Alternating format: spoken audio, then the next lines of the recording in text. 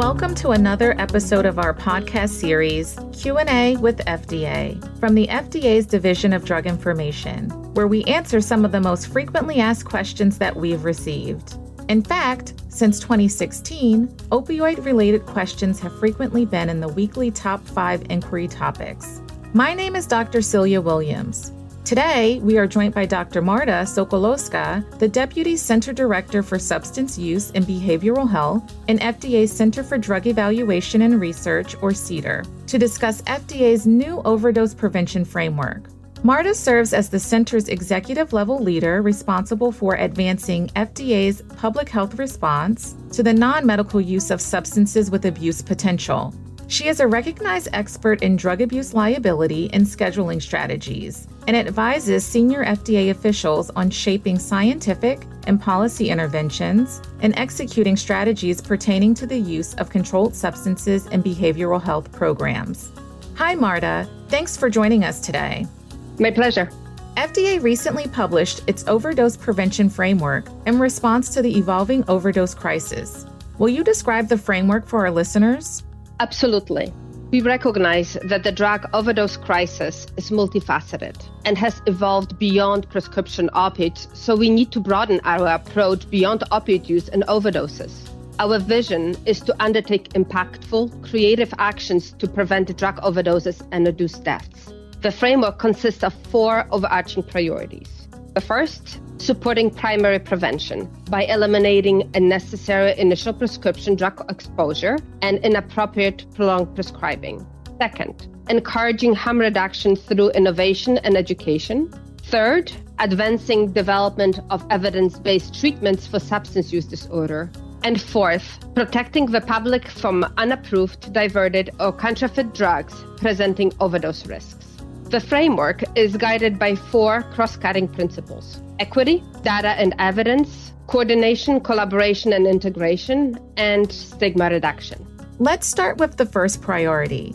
Can you provide more details about the strategy that will support primary prevention? We are exploring a number of strategies to support primary prevention, such as additional disposal options for opioid analgesics and the need for potential new authorities for opioid approval standards. We are also re-examining the role of opioid analgesics prescriber education and exploring the need for a mandatory unified national-level education program to adequately inform opioid analgesic prescribers on managing pain. In addition, we are supporting the development of 3 sets of evidence-based clinical guidelines. One for the treatment of acute dental pain, another for the management of post-operative pain in obstetric patients, and a third one for the safe tapering of benzodiazepines. This mix of strategies to reduce unnecessary exposures and prevent substance use disorders is likely reassuring to many of our listeners. Can you explain more about the second priority? That would be encouraging harm reduction through innovation and education. We are actively pursuing strategies to reduce the risk of opioid overdose with focus on increasing access to naloxone. As part of our approach, in September, the FDA issued the immediately in effect guidance, exemption, and exclusion from certain requirements of the Drug Supply Chain Security Act, or DSCSA, for the distribution of FDA-approved naloxone products during the opioid public health emergency. This guidance clarifies the scope of a public health emergency exclusion and exemption under the DSCSA as they apply to the distribution of naloxone to harm reduction programs during the opioid PHE. This guidance acknowledges and builds upon FDA awareness of the importance of naloxone access and availability for underserved communities through entities such as harm reduction programs. We issued this guidance to help address some of the obstacles to naloxone access identified during community engagements. Although this guidance does not address the current prescription-only status of FDA-approved naloxone products, we consider an over-the-counter naloxone switch as especially high priority. We continue to encourage and advise industry in the development of over-the-counter naloxone, as well as working with industry to bring novel and generic naloxone products to market. Advancing evidence-based treatments. What can listeners expect from this third priority? Yes, we have been working with our federal partners to broaden access to medications for opioid use disorder, a proven intervention to improve outcomes for people suffering from this disorder. We also continue to support development of new interventions. For example, we held a public workshop on research agenda for treatment development for stimulant use disorder last year. We are now looking to build on that workshop and resulting white paper by exploring a draft guidance on development of stimulant use disorder treatments.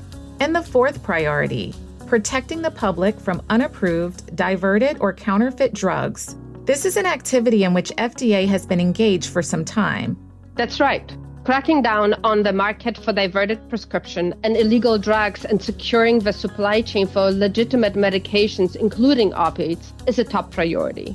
For instance, FDA has been aggressively working to address controlled substances illegally sold online, including through high-impact partnerships with major registries and the National Telecommunications and Information Administration. We also partnered with the Drug Enforcement Administration to issue first-of-a-kind joint warning letters to operators of 2 websites illegally selling Schedule II stimulants, including amphetamine drug products marketed as Arro. This truly is a collaboration across the government. Thank you, Marta, for your time and insight today. Do you have any final remarks you would like to share? Yes. Keep in mind that these activities are flexible and can be adjusted should we need to recalibrate our approach as the crisis evolves. Overdose prevention is a complex problem, and no one action or one agency will solve this crisis. However, our actions in partnership with other stakeholders can move us in the right direction, and we welcome working with all partners. For additional information, visit the Food and Drug Administration Overdose Prevention Framework webpage. Thanks for tuning in to Q&A with FDA podcast series. The full podcast and transcript of this recording is available at fda.gov/QA with FDA. And if you have drug-related questions, reach out to us at druginfo@fda.hhs.gov.